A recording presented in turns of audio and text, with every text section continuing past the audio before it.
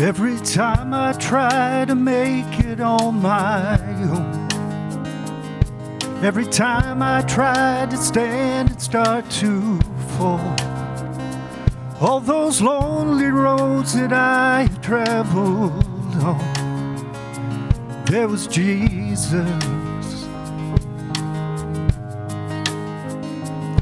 When the life I built came crashing to the ground, when the friends I had were nowhere to be found, I couldn't see it then, but I can see it now. There was Jesus.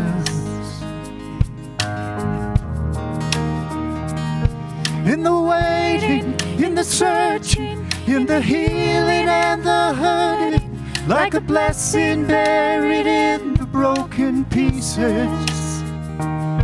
Every minute, every moment of where I've been and where I'm going, even when I didn't know it or couldn't see it, there was Jesus. For this man who needs amazing kind of grace, forgiveness at a price I couldn't pay. I'm not perfect, so I thank God every day. There was Jesus. There was Jesus. In the waiting, in the searching, in the healing and the hurting, like a blessing buried in the broken pieces. Every minute, every moment of where I've been and where I'm going, even when I didn't know it or couldn't see it, there was Jesus on the mountain, in the valleys. There was Jesus in the shadows of the alleys. There was Jesus in the fire and in the flood. There was Jesus, Always is and always was.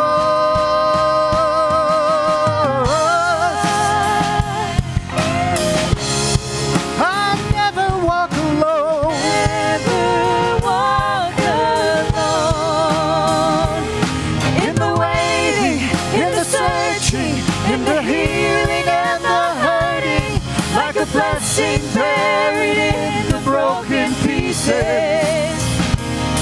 Every minute, every moment, where I've been and where I'm going, even when I didn't know it or couldn't see it, there was Jesus.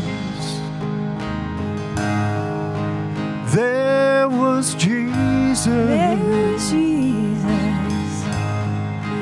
There was Jesus. Well, good morning, everyone, and welcome to Worship at Fusion. We're so glad that you've joined us in person as well as online this morning. I invite you at this time to stand up and greet one another with the peace of Christ.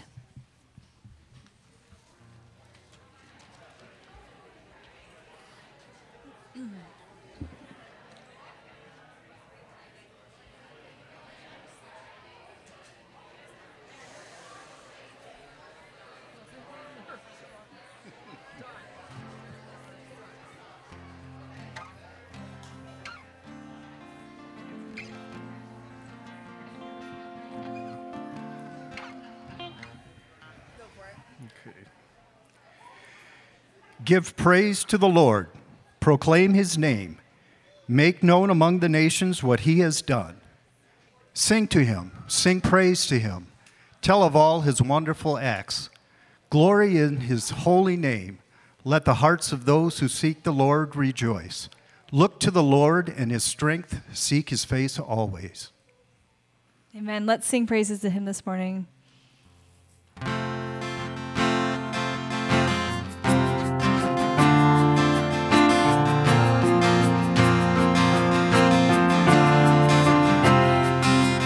You are who you say you are. You do what you say you'll do. You'll be who you've always been to us, Jesus. Our hope is in you alone. Our strength in your mighty name. Our peace In the darkest day remains Jesus. Oh, this we know, we will see the enemy run. This we know, we will see the victory come. We hold on to every promise you ever made. Jesus, you are unfailing.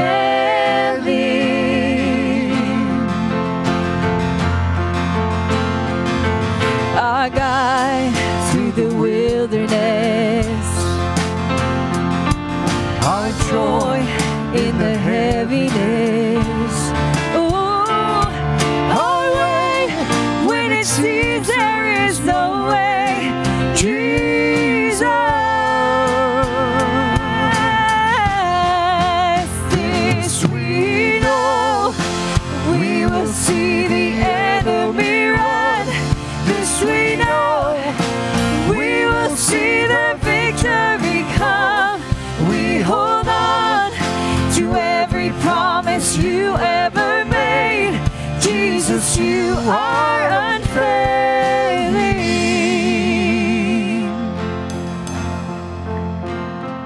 We trust you. We trust you.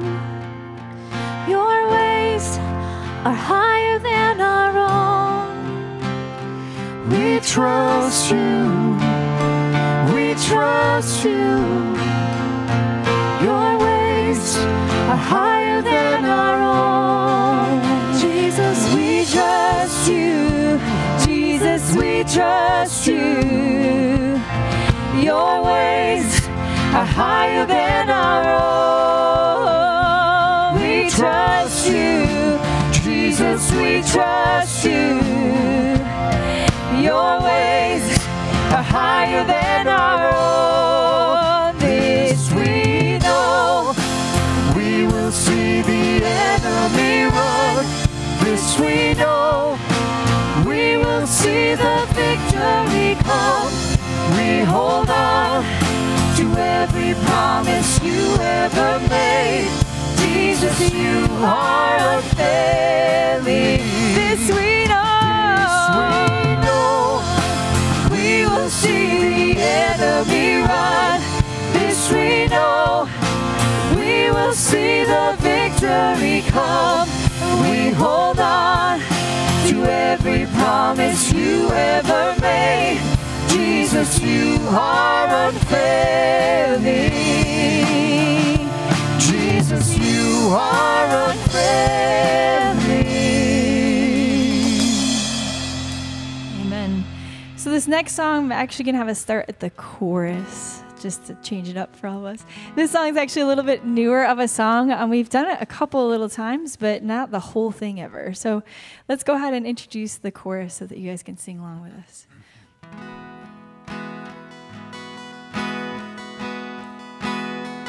Oh, blood and tears, how can it be? There's a God who weeps, there's a God who bleeds. Oh, praise the one who would reach for me. Hallelujah to the Son of suffering.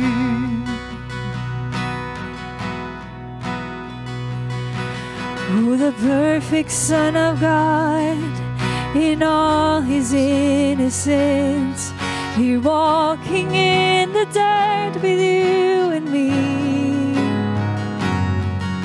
He knows what living is, he's acquainted with our grief, the man of sorrow, son of suffering.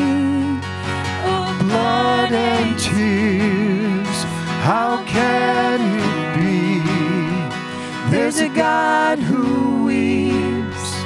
There's a God who bleeds. Oh, praise the one who would reach for me. Hallelujah to the Son of suffering.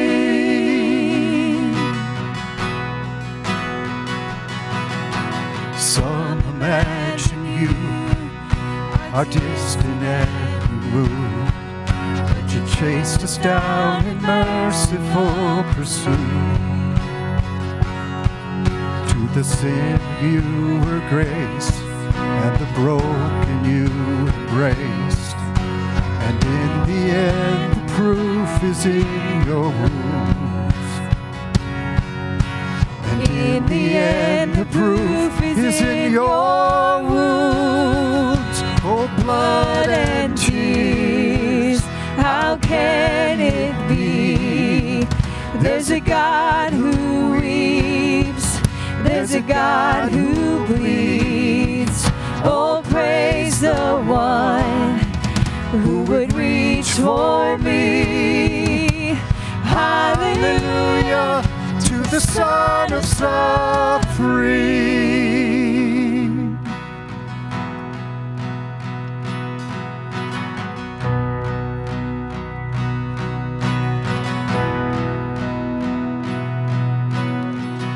Your cross, my freedom, your stripes, my healing, all praise, King Jesus. Glory to God in heaven, your blood still speaking, your love still reaching, all praise, King Jesus. Glory to God in heaven, your cross, my freedom, your stripes, my healing, all praise, King Jesus. Glory to God in heaven, your blood still speaking, your love still reaching, all praise, King Jesus. Glory to God in heaven. Glory to God forever.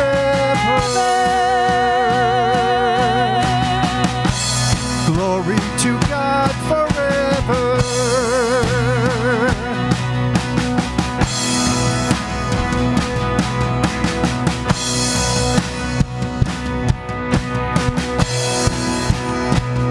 Oh, blood and tears, how can it be? There's a God who weeps.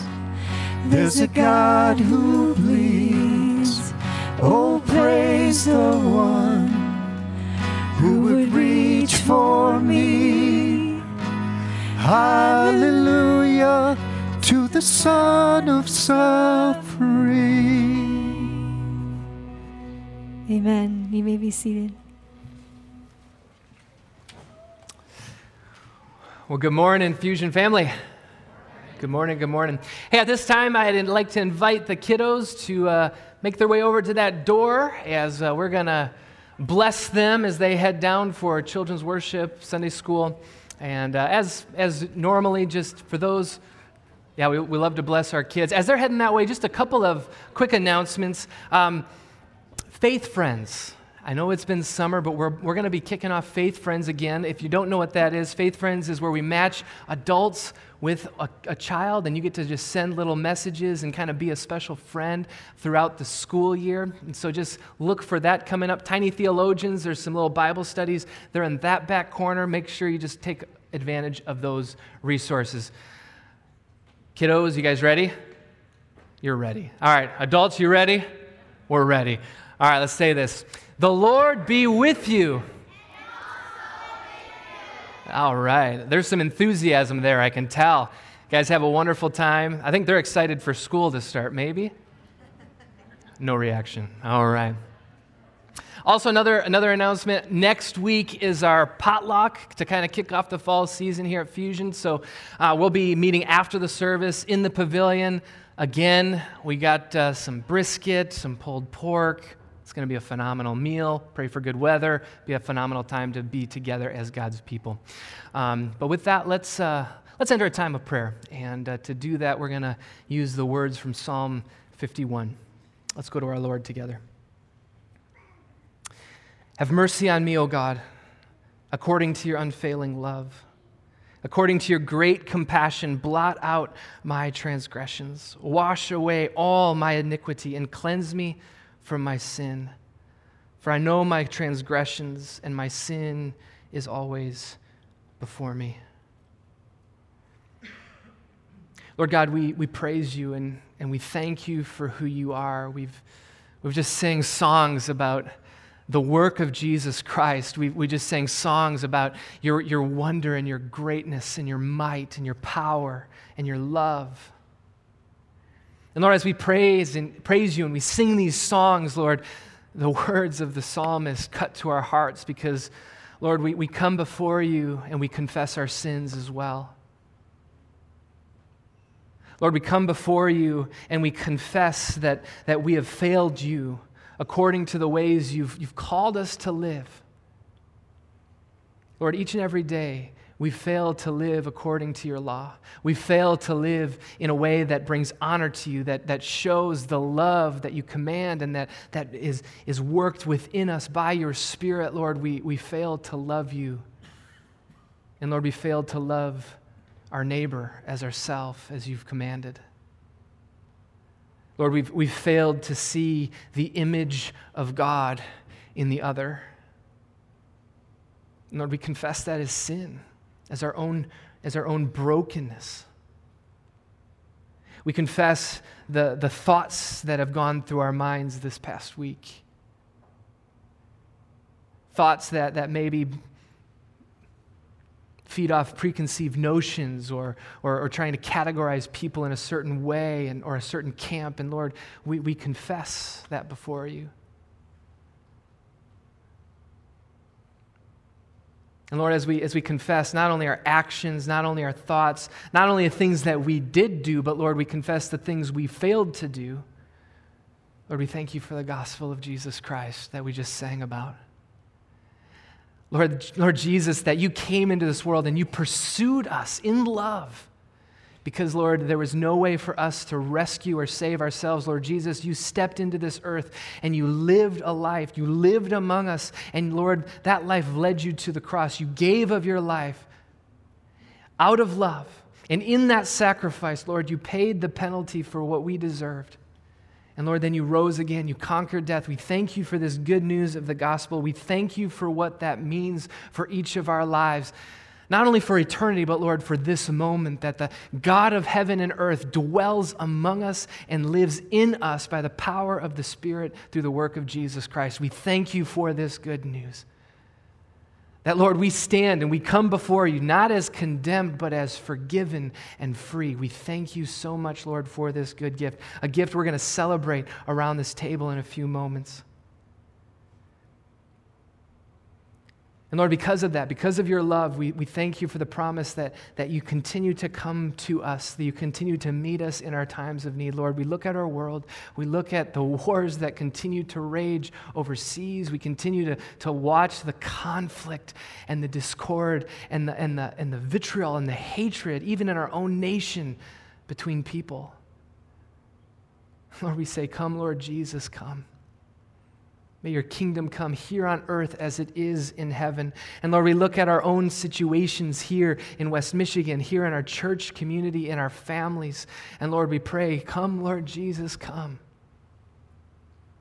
For those, Lord, who are sick, there's some who are awaiting surgery this coming week, even tomorrow. We pray, God, for your healing hand to guide surgeons' hands to bring healing and restoration. We pray for your Spirit to come alongside these that we love, that they would experience your presence in real and powerful ways, that they'd experience a peace that surpasses understanding.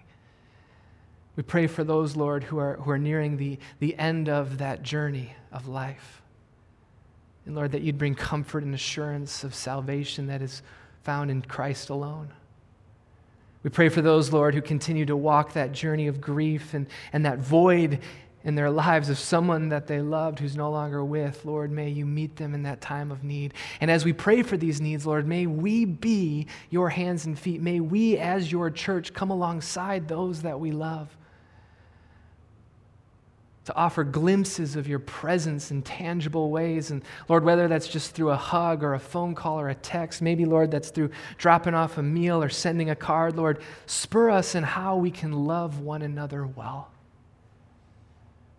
Lord, as the ministry year approaches, Lord, may you spur within us a desire to serve one another and call us into those ministries, Lord, that you've uniquely equipped and gifted us toward and for.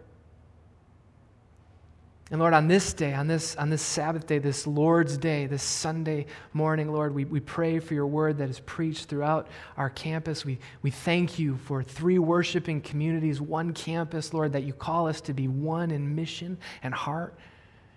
And Lord, as we hear from your word, may you continue to convict, may you continue to challenge, may you continue to comfort us in the ways that we need, Lord, in this day.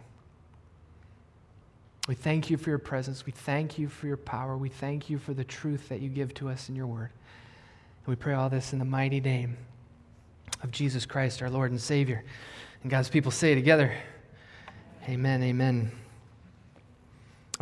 Whenever I do the congregational prayer and I've already said good morning, I'm like, what do I say now? Because I always say good morning. So maybe I'll say it again. Good morning. Good morning. I'm Pastor JB. If we haven't had a chance to meet, I would love that opportunity to just connect and really, for the last year or so, but even moving forward, we're really looking at how do we connect together? How do we learn one another's names? How do we share experiences? How do we share life together? And anyway, that's all coming, but on this day, we're nearing the end of the summer. And for some, they're starting school tomorrow. Yay! Sad. Some are starting in a week or so, and we look forward to the fall season that's coming upon us. But I don't know about you. Have you enjoyed the summer series, kind of looking at the wisdom literature? It's kind of a setup. Like, who's going to say, no, that was horrible. Why did you do that? Yeah. I know I've enjoyed the summer series, Everyday Wisdom, and just looking at the wisdom literature in the Bible. And we're kind of rounding third base. And this week and next week are kind of the last 2 weeks. Last week we talked about disordered desires. This week we're looking at kind of this idea of temptation and what does that mean. It's all about the human heart. And we're going to kind of end the series next week before Labor Day. But this morning, we're going to be looking at Proverbs chapter 7 to kind of help us understand temptation this morning. Now, a couple of things to note, just a couple of reminders. First, remember the design of the book of Proverbs. Of all weeks, I forgot to put the Bible Project poster. You're like, really? Every week we see that, but I didn't put it up there. But the design of Proverbs, chapters 1 through 9, contains 10 speeches written from the perspective of a father writing to a son. There's 10 of these speeches, and then kind of interlaced between those 10 speeches, there's these 4 poems of Lady Wisdom offering this wisdom. Well, chapter 8 and 9 are kind of the last 2 poems of Lady Wisdom. Chapter 7 is the 10th and final speech of a father to his son. And that influences the perspective and the characters and the topic of what's discussed. What you'll notice as we read chapter 7 of the book of Proverbs is that it's a father who creates this kind of imaginary scenario to help share wisdom about the dangers of one specific but very real temptation, and that is adultery. Okay, so just a heads up, that's what the father is talking to the son. This is not meant, nor should it be used to kind of generalize or stereotype or typecast certain groups of people, so just know that. Instead, what we're going to do is kind of think of the broader applications. This is a specific scenario, but it helps us more deeply understand temptation, okay? And how temptation works on the human heart in a broader sense. And how we're going to go after that is we're going to draw some additional text to kind of come alongside Proverbs 7 to kind of broaden the context and application. Does that make sense? I just wanted to give that kind of heads up as we enter into the scripture this morning, which is Proverbs 7. We're going to read selections of this chapter. If you're willing and able, I invite you to stand as we honor God as he speaks to us once again. Proverbs 7, starting at verse 1. Again, written from a father to a son. My son, keep my words and store up my commands within you. Keep my commands and you will live. Guard my teaching as the apple of your eye. Bind them on your fingers. Write them on the tablet of your heart. Say to wisdom, you are my sister, and to insight, you are my relative. They will keep you from the adulterous woman, from the wayward woman with her seductive words.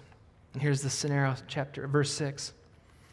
At the window of my house, I looked down through the lattice.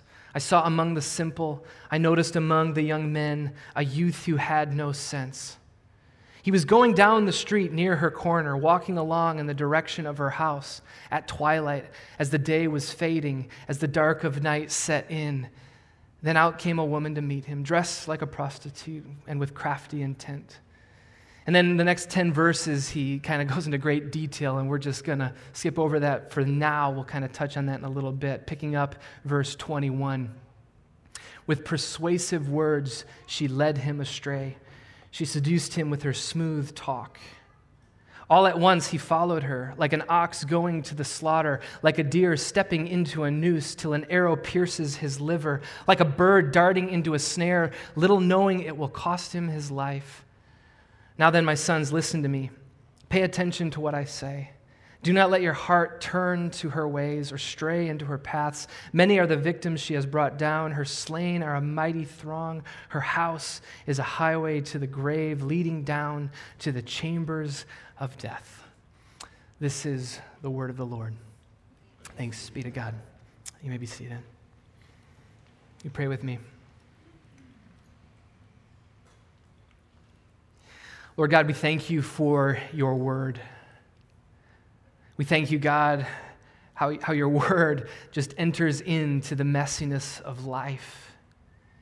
And we pray, God, that as we read and we study your word this morning, God, that you would allow your word and your scriptures to act like a mirror for us so that we might look into our own lives and into our own hearts, and that your Spirit, Lord, would cut and convict where we need to be convicted of, Lord, that your Spirit would comfort in those ways that we need to hear a word of comfort this morning, so that, Lord, in all of these things we'd hear from you.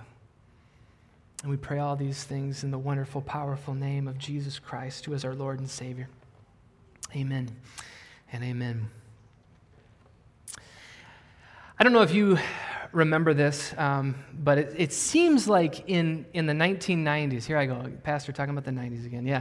In the 1990s, which is when I was growing up, but it's still kind of spilled over in today, there was this real concern that there would be like, how do I put this, a robot apocalypse. Anyone? You can chuckle at that, yeah.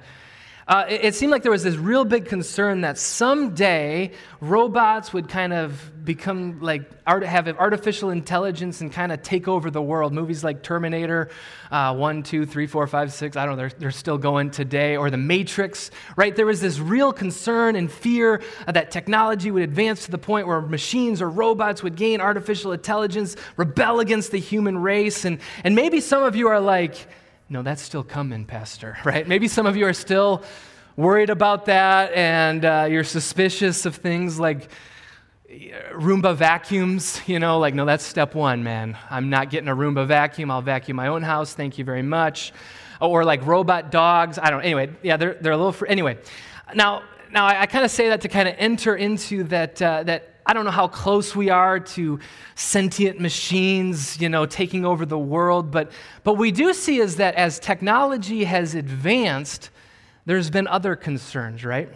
Maybe not a Terminator, but one of the big things with technology, and this has been true, and technology has only advanced this, but since the Cold War, remember the Cold War, and the Russians have been masters in the art of deception.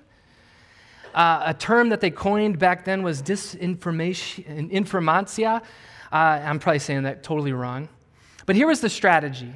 And tell me if this sounds familiar. The strategy was simple. Flood the world with lies, half-truths, propaganda, and create confusion, distrust, and chaos among your enemy.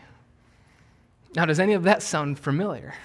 I'm not saying who it is. I think whoever the culprit is, it's wide and vast.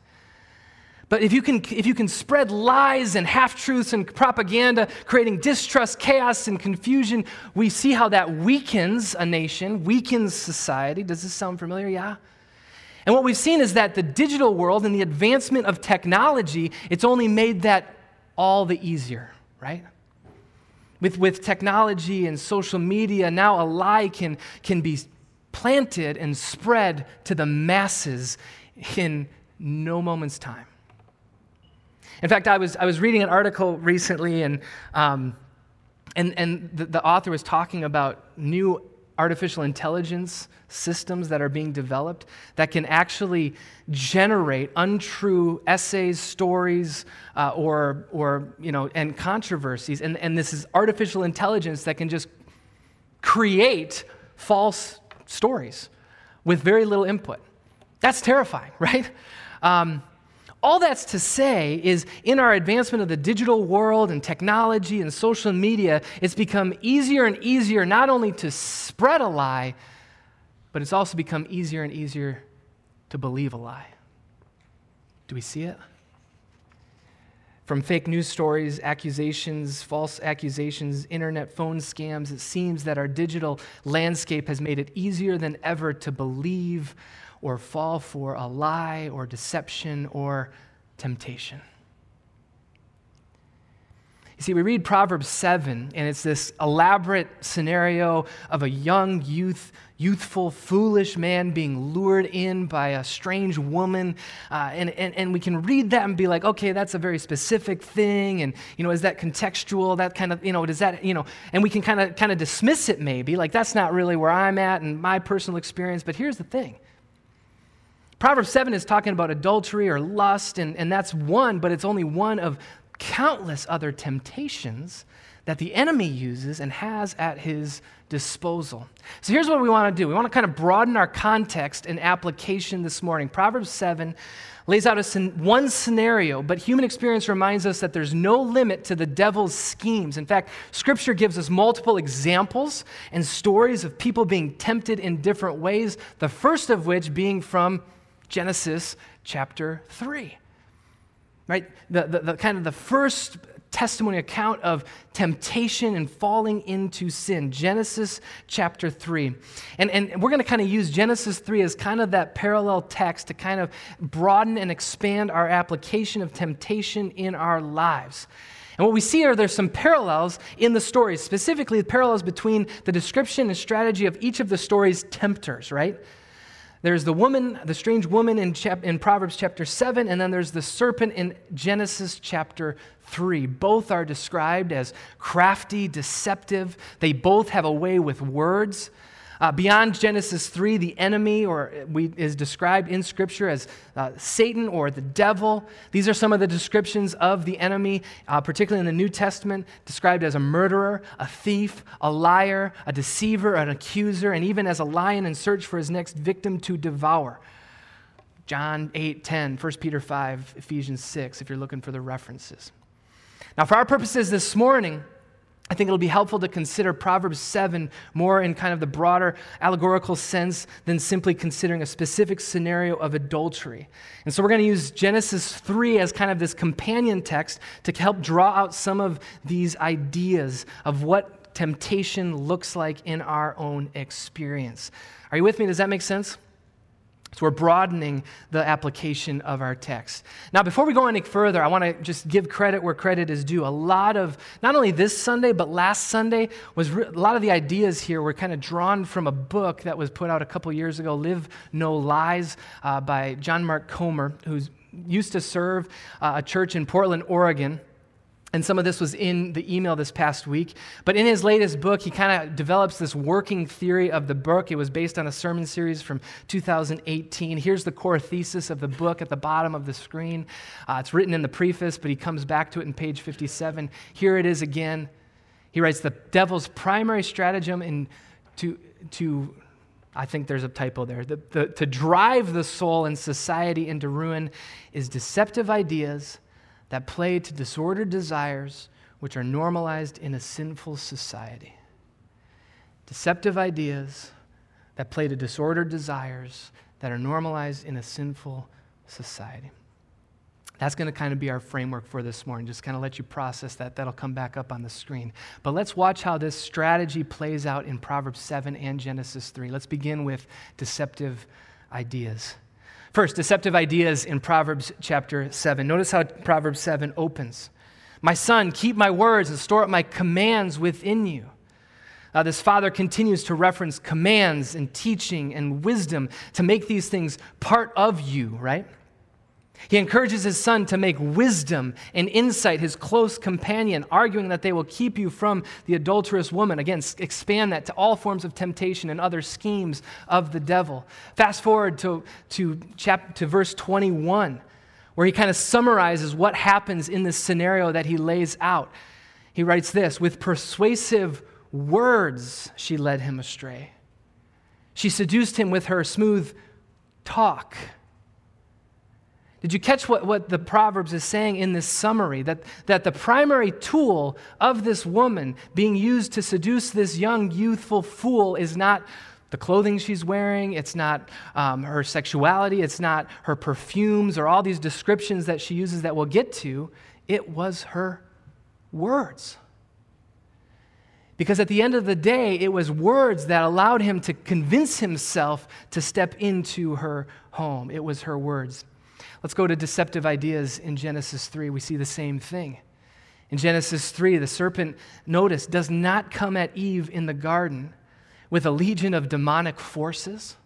The serpent doesn't come after Eve in the garden with natural disasters or with ancient weapons of war. He comes at Eve in verse 1 with an idea, a deceptive idea. He says this, did God really say? Did God really say you must not eat from any tree in the garden? First, notice a couple things.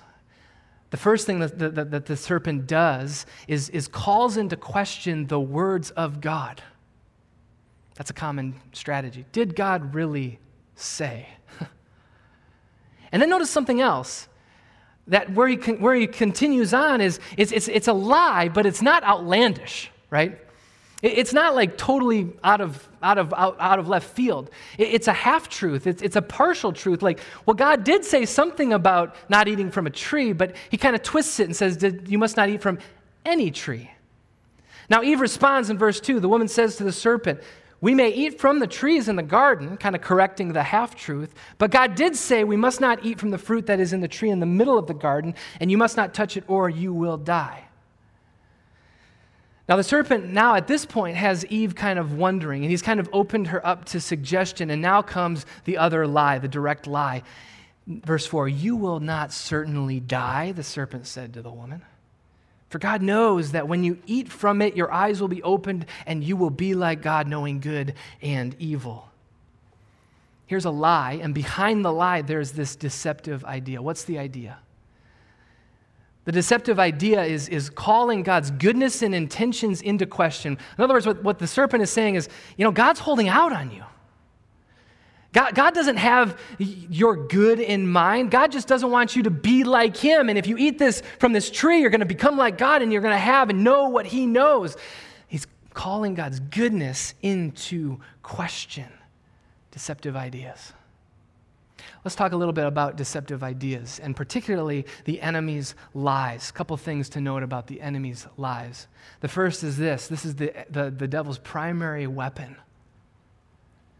The enemy's primary battleground. Like sometimes we talk about spiritual warfare and our minds go to a certain place, but the primary battlefield or battleground in spiritual warfare is right here.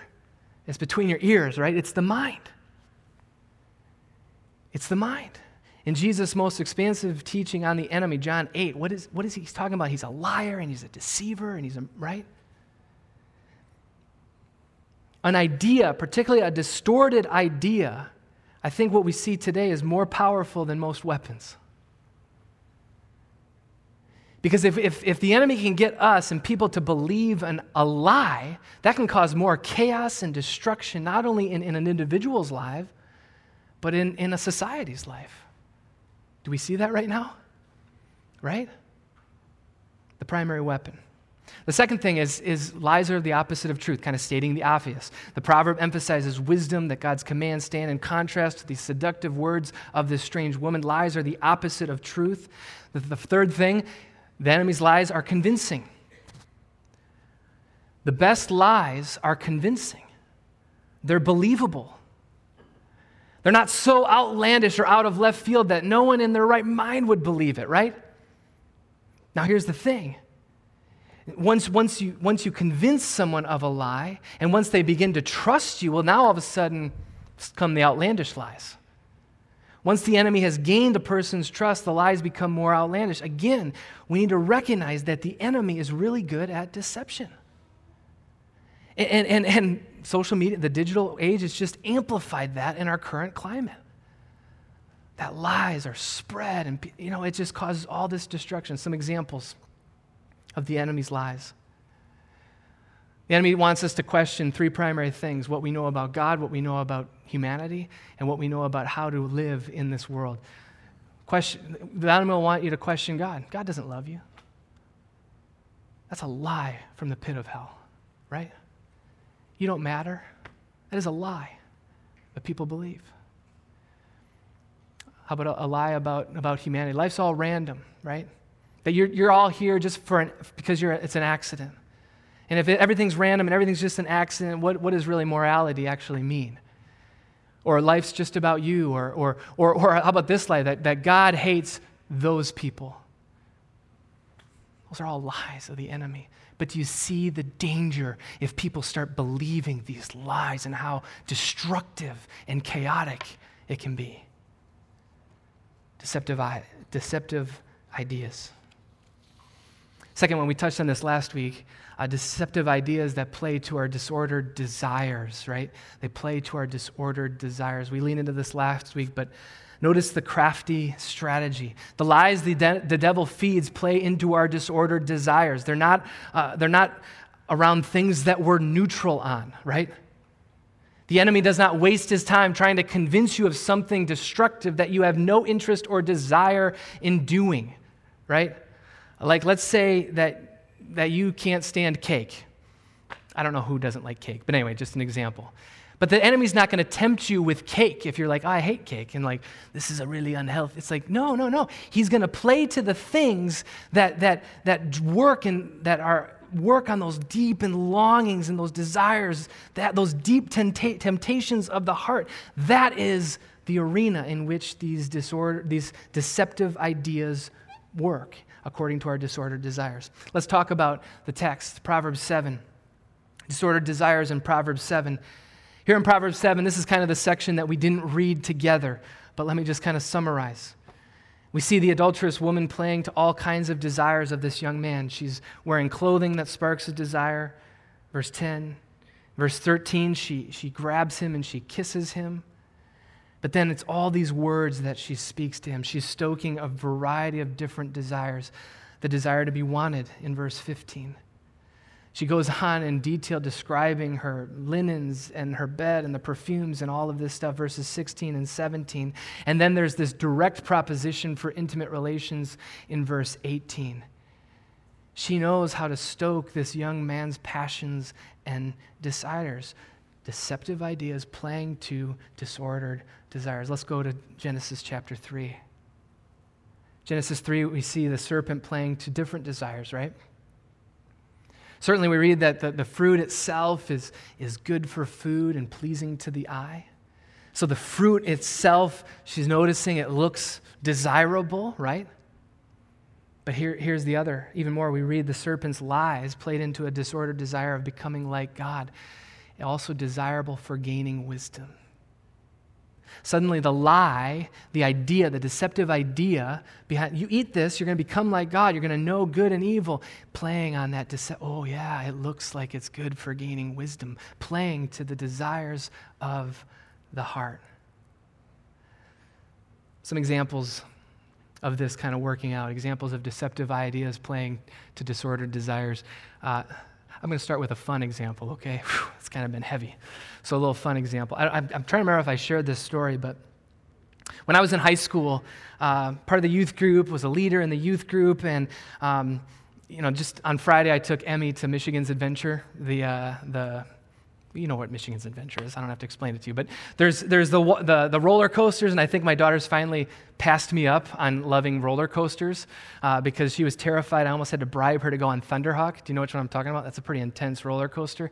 But she went, and then she wanted to go a second time, and then she wanted to go a third time, and I'm like, I'm sorry, this old man cannot handle a third time. Like inner ear, dizziness, no thank you. Anyway, but I was with my youth group, and we were at Great America, Six Flags Great America, Gurnee, Illinois, between Milwaukee and Chicago, right on the border there, and we're at Six Flags, and toward the end of the day, it's almost time to meet with our group, and I had gone on this bird-caged Ferris wheel. Do you know what I'm talking about? It's like these 3 arms, and these Ferris wheels are spinning around, and I get down from there. I can't handle the spinny rides, even this birdcage thing, and my stomach is just turning, and I'm feeling nauseous. Well, in that moment, I get this idea. Here's the deceptive idea. In my mind, I'm thinking to myself, my stomach hurts. It must not be from this Ferris wheel. I know what it is. And I convinced myself that my stomach was nauseous because I had not eaten any dairy that day. This is true. And you're like, what? The opposite. Doesn't dairy make you nauseous? No, I grew up in Wisconsin, and I could not remember a day in my life when I hadn't had a glass of milk. Serious, honestly. And I'm like, it must be because I skipped breakfast, I didn't have any dairy, and now my stomach is revolting because this Wisconsin boy hasn't had any dairy. That's the lie. Is that true? That's ridiculous, okay? That's ridiculous. But why was I convincing myself of this lie? It's because I had a desire. I wanted ice cream. I wanted ice cream, and that's dairy, right? That's the same thing as milk. So here I am walking back to the group. I'm already like 20 minutes late, but I've convinced myself of a lie because it fed into my desire for ice cream. And there's a whole other lesson in there, but when you're a high school student and you're walking back to your youth group a half an hour late and you're licking an ice cream cone, bad, okay? Are you with me, though? Deceptive idea playing to disordered desires. Here's a more serious example. Consider this, just a little self-introspective work. Consider for yourself, how rigorous do you fact-check stories or articles or posts that you see on social media?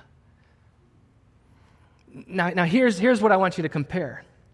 How rigorous do you fact-check the ones where you're like, I don't want that to be true, I don't think that's right, versus how rigorous do you fact-check the ones you kind of want to be true? This is convicting to me, right? The stories, we tend to be more easily believe and accept the things we want to be true and suspicious of the things we don't, because those are our desires. I want that to be true, so I'll believe it. This one, no, there's no way, so I'm going to rigorously fact check to disprove that point, that article. Anyone else? Am I the only one? Deceptive ideas playing to our disordered desires. Do you see how these things work together? Deceptive ideas that play to our disordered desires that are normalized by a sinful society. Let's talk about that third one. Now, here the language is not found anywhere in our text, but I think actually our text helps us fight against a big pitfall with this one, with this kind of language. Here's the pitfall. Far too often we hear these 2 words, sinful society. And we as the church bemoan the sins of society as something out there, right? And we all have our examples of this, our society's doing this, they're off track there, and we point our finger, right? And at the same time, here's the pitfall, we become quite comfortable with those patterns and those sins that we've normalized in our own lives, right? Those areas that seem to align with our own thinking. Here's where we pray for the scriptures to be more like a mirror. Too often the church has used the scriptures as kind of like this hammer, to just beat people down with. No. The scripture is more like a mirror that we look at ourselves through. Are you with me? Does that make sense? Let's look at Proverbs 7 and Genesis 3. Sinful society, but let's broaden it to individuals, friends even. Proverbs 7, it's not the society affirming or justifying this young man's actions. Instead, it's these additional lies being fed to him that work to justify and rationalize and believe that this action will bring fulfillment to his life. This lie that makes him think that he's not going to get caught, right? And the woman is feeding him these lies, but internally it's him who's buying them hook, line, and sinker. He's the one normalizing in his own mind this behavior and these behaviors, right? These actions. He is the one who's taking these ideas, these lies, and internally working out how to rationalize, justify his sinful behavior and patterns, trying to convince himself how he's not going to get caught. And how often isn't that true in our own lives? Rationalize, justifying. We're the ones normalizing our own actions. Genesis 3. Here, society is not mentioned, but I will just mention that 100% of the world's population goes with this plan, right? There's only one other person on planet Earth in the story, and that other person, Adam, accepts the lie. Eve gives Adam the fruit. He doesn't say a word. He just sinks his teeth right in it. He doesn't question it, seemingly does not need much convincing. He just eats the fruit. And here's the thing, it's not always society normalizing our sin patterns. Oftentimes it's those who are closest to us who are rationalizing and justifying, or maybe they're just too afraid to say otherwise. See, I think what's helpful about Proverbs 7 and Genesis 3 is these examples prevent us from simply pointing the finger at what we see as sinful out there in society, but wisely turns our hearts back at the ways that we ourselves normalize our own sinful behaviors and patterns in life. Let's look at some examples.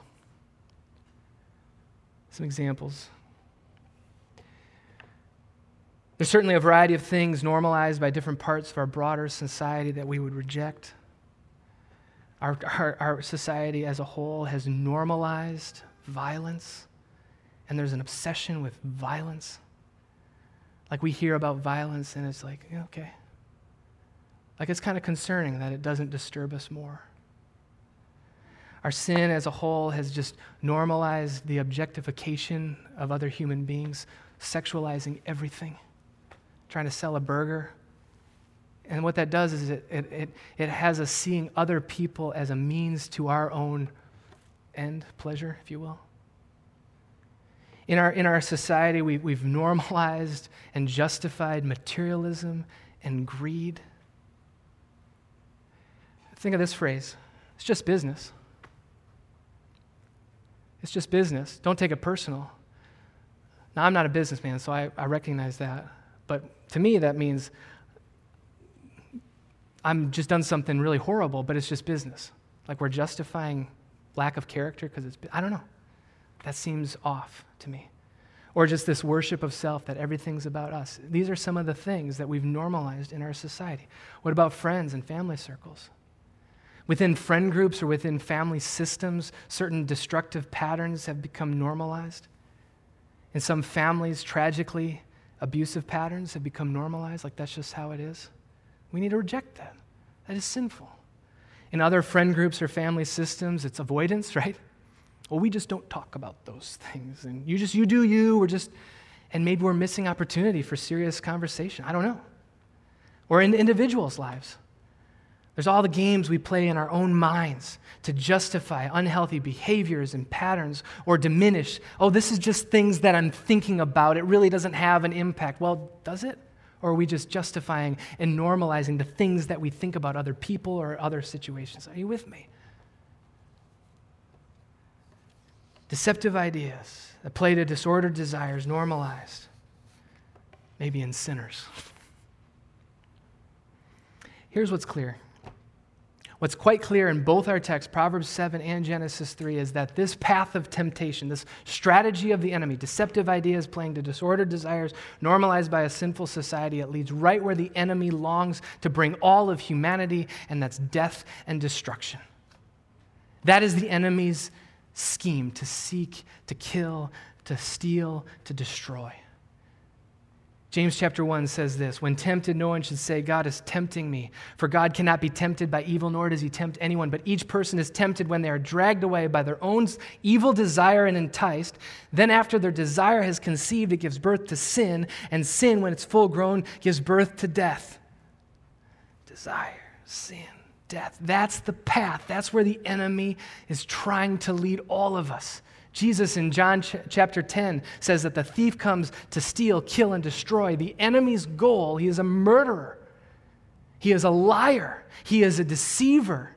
And his goal is to lead each and every one of us toward death and destruction. And this is his primary strategy, to use words, deceitful ideas, deception, lies, accusations to make you believe a lie that is not true, that is contrary to the good news of the gospel. Now, this is a whole sermon for another day. As Christians, by the power of the Holy Spirit, Jesus Christ lives in us. We've been given a defense. There's ways that we can work against the enemy's schemes: truth, power, presence. That's a whole other sermon. But the Scripture teaches that we battle lies with the truth, that Christ has empowered us by the Holy Spirit. When James 4 says, resist the devil, he will flee from you. That's because Jesus lives in us. The power of God lives in us by the power of the Holy Spirit. So we have authority. Ephesians 6 talks about the armor of God, right? That includes truth, right? So we have these tools. But at the end of the day, no matter how diligent we are, none of us is going to bat 1,000%, right? No matter how diligent we are, no matter how tuned and aware we are, none of us is perfect. And we've all fallen to temptation. All of us are like Adam and Eve. We're all sinners. And all of us, sometime in the future, we're going to fall for the lies of the enemy, and we're again going to fall away, and we're going to fall into temptation. We're all sinners. Amen? And friends, this is why the gospel of God's grace in Jesus Christ is such good news. Maybe I should ask amen for that. You see, Jesus Christ, at the beginning of his ministry, he was also tempted by the enemy. In the wilderness, after 40 days of not eating or drinking, Jesus Christ was tempted by the enemy, and the enemy, the devil, threw everything Jesus' way. He played on every disordered desire that you can think of, and Jesus did not fall. In fact, he countered every temptation with the truth of the Scriptures. And from there, Jesus Christ lived in perfect obedience to God the Father. And here's the thing.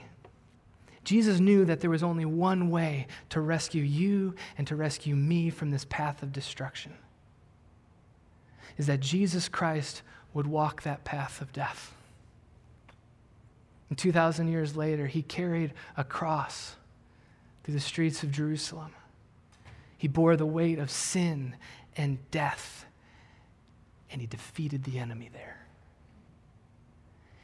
The gospel of Jesus Christ tells us that in Jesus Christ, the enemy has been defeated. Sin has been defeated. Death has been defeated, that we have victory. And friends, this brings us to this table that's in front of me.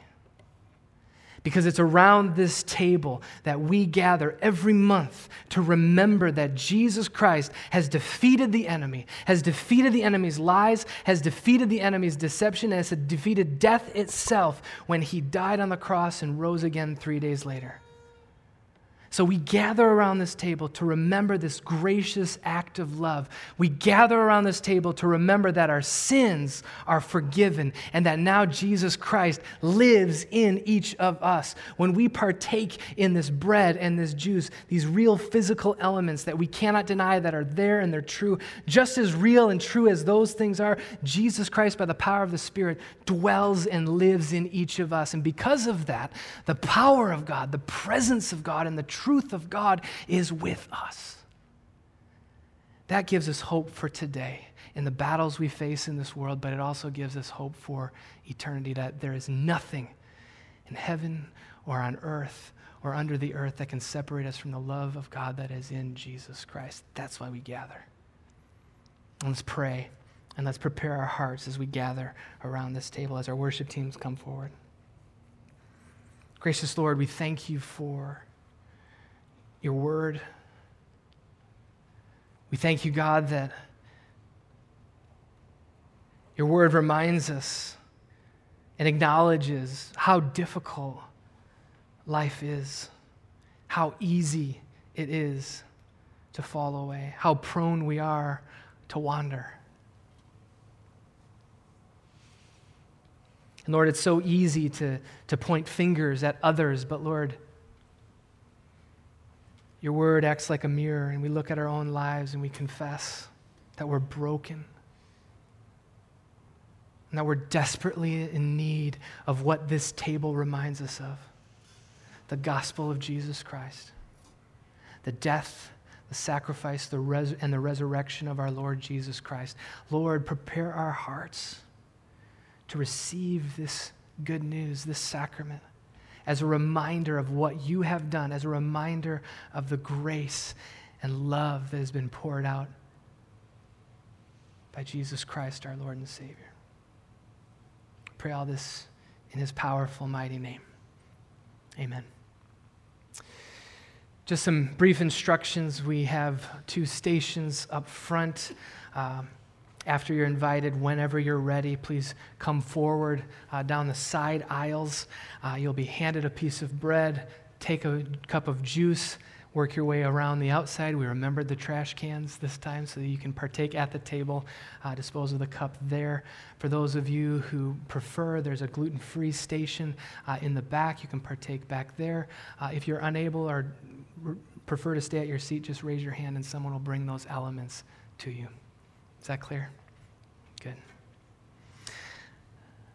Now, friends, we gather and remember the events of that final night of Jesus with his disciples. The Lord Jesus, on the night he was betrayed, he took bread. After giving thanks to God, he broke it and he gave it to his disciples, saying, "Take and eat. This is my body given for you. Do this in remembrance of me." The same way he took the cup, saying, "This cup is a new covenant, sealed in my blood, shed for you for the forgiveness of sins. Whenever you drink of it, do this in remembrance of me." Friends, we gather to be reminded that the body of Christ and the blood of Christ were given for a complete forgiveness of all of our sins. Thanks be to God. At this time, I'd like to invite our servers forward, and as they get prepared, you'll be invited to come as you feel ready.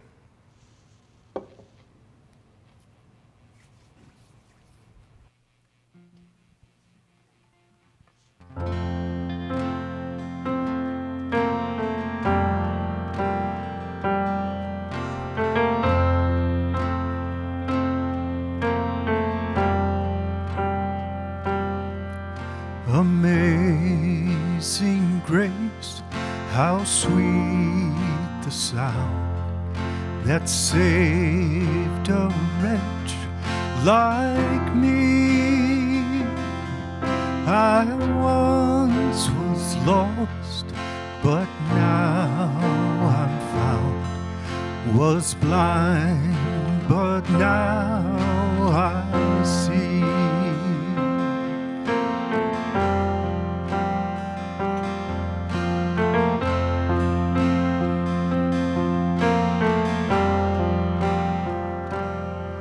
'Twas grace that taught my heart to fear, and grace my fears relieved. How precious did thy grace appear the hour I first believed. My chains are gone, I've been set free. My God, my Savior has ransomed me, and like a flood, His mercy reigns, unending love, amazing grace.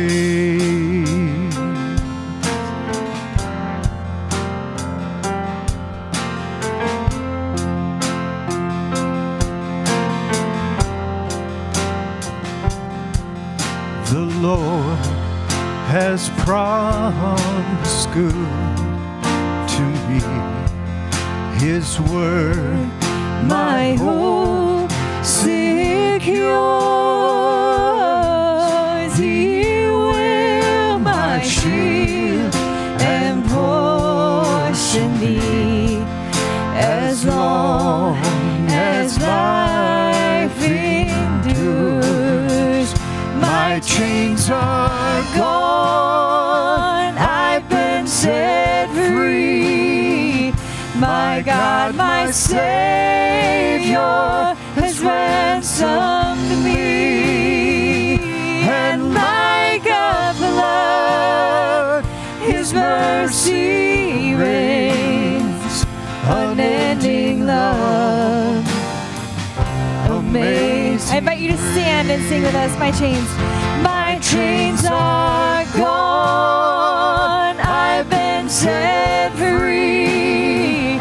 My God, my Savior has ransomed me. And like a flood, His mercy reigns. Unending love, amazing grace.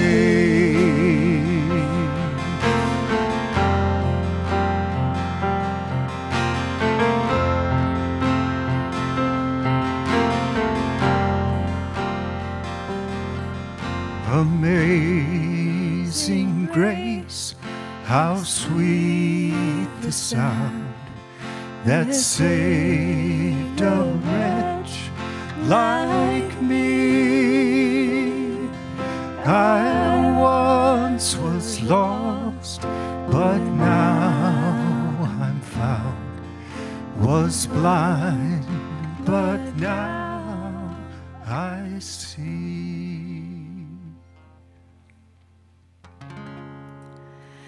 Praise God from whom all blessings flow. Praise Him, all creatures here below.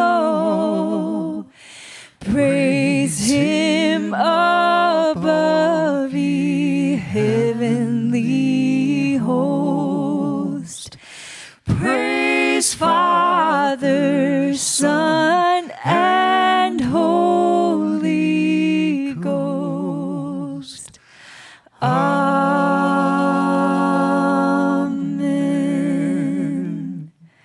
And now go with these words.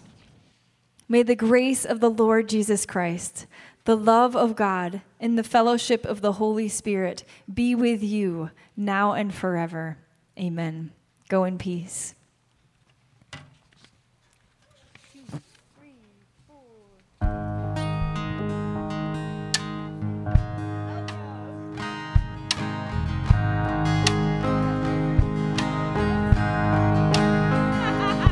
Every time I tried to make it on my own, every time I tried to stand and start to fall, all those lonely roads that I had traveled on, there was Jesus. When the life I built came crashing to the ground, when the friends I had were nowhere to be found, I couldn't see it then, but I can see it now. There was Jesus. There was Jesus. In the waiting, in the searching, in the healing and the hurting, like a blessing buried in the broken pieces. Every minute, every moment of where I've been and where I'm going, even when I didn't know it, I couldn't see it, there was Jesus.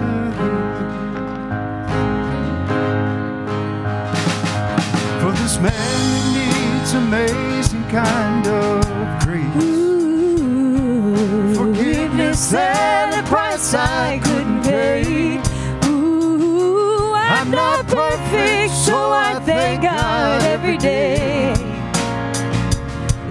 was Jesus. There was Jesus. In the waiting, in the searching, in the healing and the hurting, like a blessing buried in the broken pieces. Every minute, every moment, where I've been and where I'm going, even when I didn't know it, I couldn't see it. There was Jesus on the mountain, in the valleys, There was Jesus. in the shadows of the alleys, There was Jesus. in the fire and in the flood. There was Jesus. Always is and always was.